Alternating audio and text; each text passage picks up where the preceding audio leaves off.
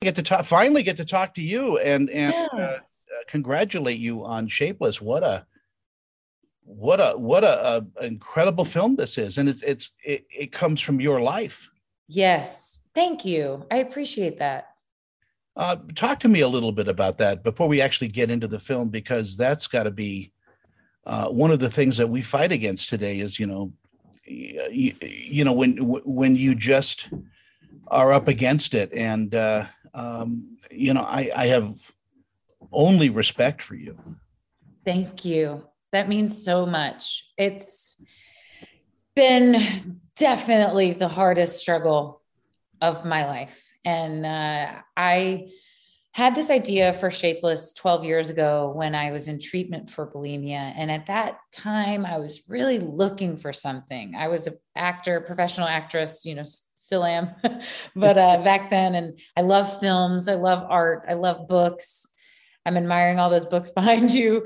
And I was looking for something like what's out there that can help me process what I'm going through. And I just felt like I couldn't really find anything, at least in the filmmaking scope. Everything that I came across was very after school special. And then they all got better, or it was almost like a joke. Sometimes they would use eating disorders as butts of jokes. And I just felt like I needed this, like I need a movie that speaks to the authenticity of what this feels like, told in some surreal way. And that was the original seed of the idea. Took many, many, many more years to finally get something down on paper. And that took a long time because I think those voices in your head, which is what Shapeless really is about, is how those can manifest, can be loud. You can believe that you can't do it and don't know what you're doing. And Being in this business as long as I have, I started in the days of silent television. That's how wow. long I've been doing this. I've gone through that too, and this is why this movie has touched me in such an interesting way, because there are times in my life where you have a producer, somebody go, well, wait, you got to lose weight, you got to do this, you got to do that, and um, it doesn't register like being hit in the face, but over a period of time, it becomes this voice in your head that you're not good enough. It translates into other things, and it can Yes. destroy lives. Yes. Yes. Thank you for sharing because you're right. Whether it manifests in an eating disorder in your experience, I think shame and self-loathing, that feeling of not good enough, that feeling of I am not worthy because of X, Y, and Z is so universal. I think we all can let that inner critic run the show. And when the inner critic is running the show, it can manifest in these ways that are unhealthy, these unhealthy ways of coping with that deep, deep, deep rooted feeling of shame. And I think for me, what has really helped has has been the vulnerability, the honesty, and the authenticity that I've really had to connect to in order to get this story here. Because it's scary. These are hard things to talk about. I think this is a really complicated, complex, deadly mental illness. I think there's a lot of other complicated things about life that are hard to talk about. And I think film, and in particular, like a genre of film and horror, can really be this avenue to somehow describe these things that will hopefully create a conversation like what we're having now. And I like the blending of what you did. It goes back to something that Rod Serling said years ago: is you could talk about any subject as long as you put it in a science fiction, or fantasy kind of wrapping, because they'll get it if you present it to them. But sometimes you just can't tell them because it's just too much, or they don't want to hear it. And also, the double-edged sword in this is simply, you work in a business that doesn't want to hear it. They say, well, hey, we don't body shame, but they do hire, everybody on TV seems to be 30 or 20, Oh yeah. and in perfect shape. So, there it is. That's such a, I don't know. It's just such a contradiction in Oh, how. it is. It very much is. And it's so image based, is what I think you're saying too. And And that's something that's so sad. It's really sad because frankly, we're all different and Yeah. we're all going to look different and we're all going to act different. We're going to weigh different things and we're going to be different ages. And how boring if we all looked the same. Like yeah, I so agree. You know, I connect as a lover of film and art to authentic stories, to vulnerable stories, to stories that are diverse and from all over. And I think that when we do that and when we're able to watch those films and have these conversations, we realize that we can really find more connections and more things that are similar. And frankly, like life is hard, you know, life is hard. And some of us are the meanest. We're probably all the meanest person to ourselves is what I think, you know, sometimes. And so if we can do anything to alleviate that pressure and feel a little bit of a breath, then let's try, you know. Is it difficult to work with your husband? We're actually exes now. Oh no. We went through a divorce last year, and honestly, I'm gonna use Shapeless as like the scope of like how to describe this. You know, we're on really good terms. We work together, we co-parent together, and that has come from a lot of uncomfortable, vulnerable, authentic, honest conversations, which is how Shapeless is here. And I really believe that if you can show up to someone and say, I'm really scared, I don't know what I'm talking about, I'm afraid of these things, but I'm just going to say it, there can be some healing there, perhaps. And sometimes it was hard. Sometimes it was definitely hard to like balance the professional aspect with the personal aspect. But I'm so proud of us, and I'm really thankful for the place that we're in right now for our daughter. I mean, he's a good actor. I mean, He's he really really is a good. good actor. He's a really good actor. He's a really good producer. He's an incredible human. I cannot say one ill word about that, about Bobby Gilchrist. I love and respect him forever. You've now elevated yourself to me as a hero. Now I'm. Oh, wow. Thank you. Thank you. In growing up, when did you fall in love with the movies and storytelling like this? That's such a good question. I think from as young as I could remember, I naturally performed. I went through when I was about like 3 until about age like 5 or 6. I always was wearing hats. I had like a tiara, and I had like, I grew up in Baton Rouge, which is LSU. I had like an LSU hat, and I had cat ears, bunny ears. I was always playing a role, or so my mom says. And I loved books. And like, I even found these old books that I had written and illustrated from when I was a kid. And I loved movies. I think I love fantasy. And I love kind of what you were talking about, that idea of like, we're talking about the things we might deal with in our reality told in a fantastical way and with a fantastic scape is really intriguing to me. And I think I've always been someone to really get lost in stories and find understanding, comfort, and connection there. You reach back into time and look at films from the 1930s and 40s, those type of, broad romantic comedies, or do you kind of set your sights in more modern comedies and dramas? I love all films. I think something that was so great about my experience in training as a professional actor before I went to treatment. So this would have been like 13 or so years ago. I moved to LA and found the most incredible acting class. My mentor, Chick Venera, he was an incredible actor. He recently passed away. It's actually the class where I met Bobby Gilchrist in that class. And something that was so incredible about this person is he really encouraged us to watch as many movies as possible. It wasn't this scenario of like, don't watch any movies and then come act. It was like, go watch, go see what the greats are doing. Go explore and really understand this film, like what you're doing, and in TV shows as well.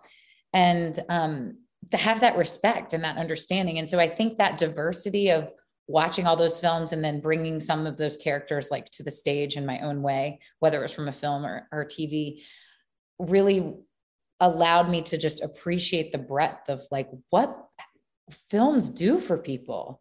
they're hard work. It's a lot of people that have to come together, work together, and create something. And it's so cool. And there's so many different ones. And I think that's what's cool about filmmaking, because this person's going to like this one and not like that one.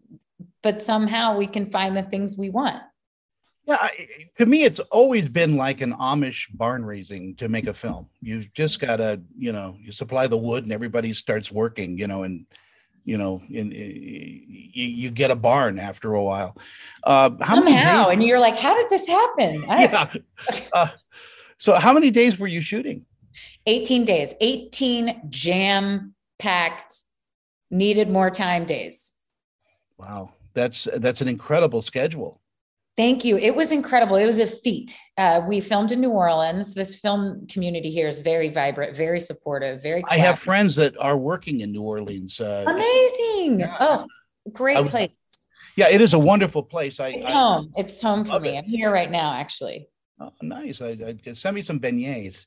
That's so funny. I've been talking about beignets, and just now all I want are beignets. I've been thinking and talking about them a lot today. People in New Orleans invented the bananas Foster. So, oh God, I love bananas Foster. I bet your catering was Let's light the rum on fire. Let's see what happens. Your catering was off the charts, probably. Oh yeah. Yeah, it was really good. It was almost like 99% of the people that worked on this film were from here, lived here, work here. We had like our one out of town hire that I can think of right now was our monster maker, Megan, who actually created the creatures, and she came from LA. But we wanted it to feel like a real authentic New Orleans story, obviously told, in what we're doing with Shapeless, but it's set in New Orleans. We're from New Orleans. So that was something that was important to us. Well, let's talk about the horror aspect too of the movie, because doing a horror film, everybody thinks it's easy, but it isn't, because there's pacing involved. It's got to be cut right, shot right. I think you touched on a great noir feel, for it, and the use of shadows, the use of light and dark, all of that was just pitch perfect. This film seems like you spent millions on it. And I know it wasn't done for millions, but this goes to your creativity. This goes to the crew, which you were probably spectacular crew, because again, yes, your sound, your music, your everything just kind of added up to, when the separate parts are more than, when the whole is more than the parts, you've got something. Thank you so much. I am floored. I'm truly floored. And when in the early stages of writing this, I almost wouldn't write some things because I was also a producer. So I was like, the budget's always like circling in your head and you're like, don't write that. And something that Samantha did for me, the director, she said, don't worry about all that right now. Let me work. We'll figure that out. Let me figure that out. And it really opened me up to just be like, I'm just going to write things. One in particular is the trash scene. I almost didn't even like write that scene because I was like, how in the world are we going to make a sea of trash come to life? I don't know. And the way that was done was so I'm just floored by the incredible art department and everyone that came on board to create what happened. And I think everyone was collecting their trash for like weeks. And what they did is they created a big ghillie suit, a monster suit of trash that Bobby Gilchrist was the actual trash monster who came to life. And Natalie was the DP was up here with the camera and was coming in and created that epic thing with just some practicality effects, practical effects. Well, that goes to, the family feeling of doing a film like this, is that everybody is invested and everybody wants to get involved with not just their jobs, but with wearing many hats on a set. Which is hard, it's hard to do that. It takes a lot of passion and heart. And I am so thankful and grateful for the crew and the cast that lent their hearts and talents to this project. And something that was so unique about this project is, it meant something to people, not just me. And it was really beautiful to be able to experience our grip on the first day walked up to me and said, I'm so thankful and proud to be working on this film. This affects a loved one very close to me. And that those kinds of conversations would just happen on set with people who either were dealing with it themselves or loved ones or close ones. And it sort of created this sense of safety and vulnerability where we said, we're doing something that's hard and that's uncomfortable, but it's important. It felt important. And it's really cool to be here right now that people can see it finally. Ellie, will you be directing soon?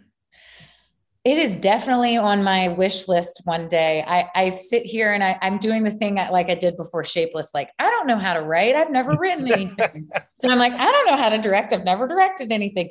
I would love to one day. I would be honored to be able to direct something one day. And that's something I want to do one day for sure.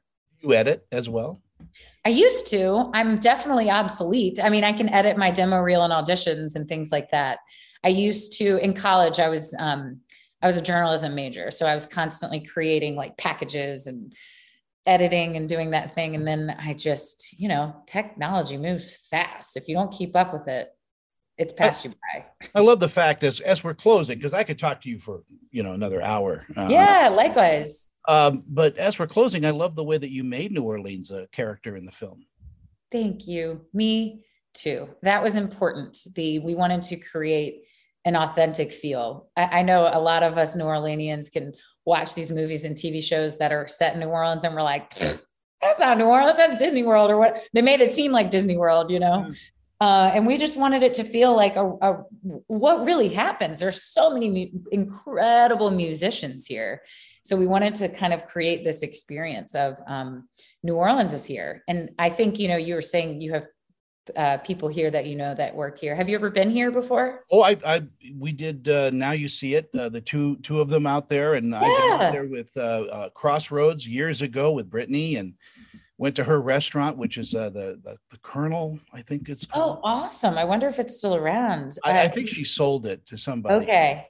But yeah, it's so it's got this. New Orleans has this quality of magic and haunt and deterioration and I earned a lot of beads one night. Yeah, it's got that feeling of like anything could happen, and so it's home for me. It's my favorite city. Yeah, in fact, David Fincher is out there right now shooting a movie. Yes, he is. My friend Andy Jensen. I don't know if do you know Andy Jensen? She is working the scripts with him.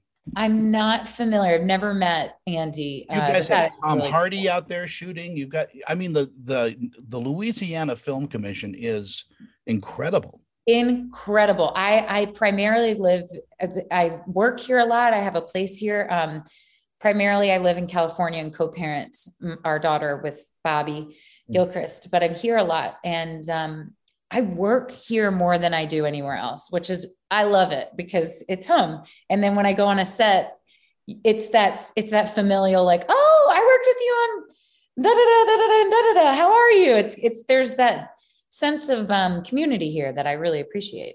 It is just a lovely, lovely, and it has a small town feel to it. Yes. And you're very lucky that you have something like New Orleans as a backdrop to what you ever want to do, because you could find anything there, and people are just open. It's not like LA and shooting there where they know that you're going to pay $1 million to shoot in a house, and they'll hold you over the coals, so that's something nice. I think there's a community, there's a deep sense of community here, which makes sense with like how hard it can be to live here, with hurricanes and all the things. And there's a sense of collaboration here that's really special. That's very inclusive. Well, come out to Salt Lake here and visit me. Oh, would happily do that in a heartbeat. I'll cook for you. So awesome. I'm a pretty damn good chef. I was going to ask, what do you like to cook?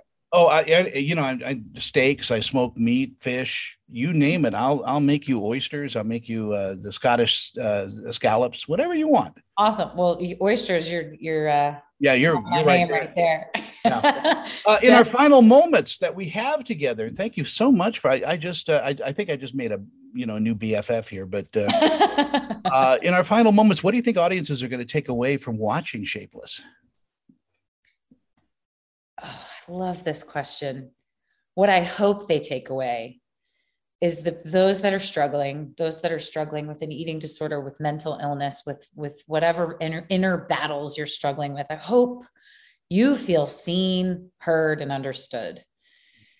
Those who don't, I hope that this creates a picture to create empathy and understanding for someone you might know or love that is dealing with this, to recognize that this is more complicated and complex than it might seem on paper. That's what I hope.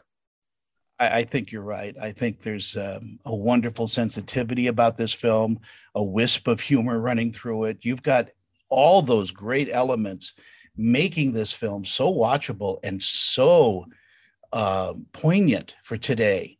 Because as kids grow up, they're shown images and all of that, and it all plays into what we're teaching. And I'm glad you survived, and I'm glad you survived with a sense of humor. I'll talk with you later. You have a wonderful day. Thank you. Thanks, Tony. Yeah, thank you too. I appreciate your time and your questions. I love the film. I really want to say that I love the film. Thank you. That means so much.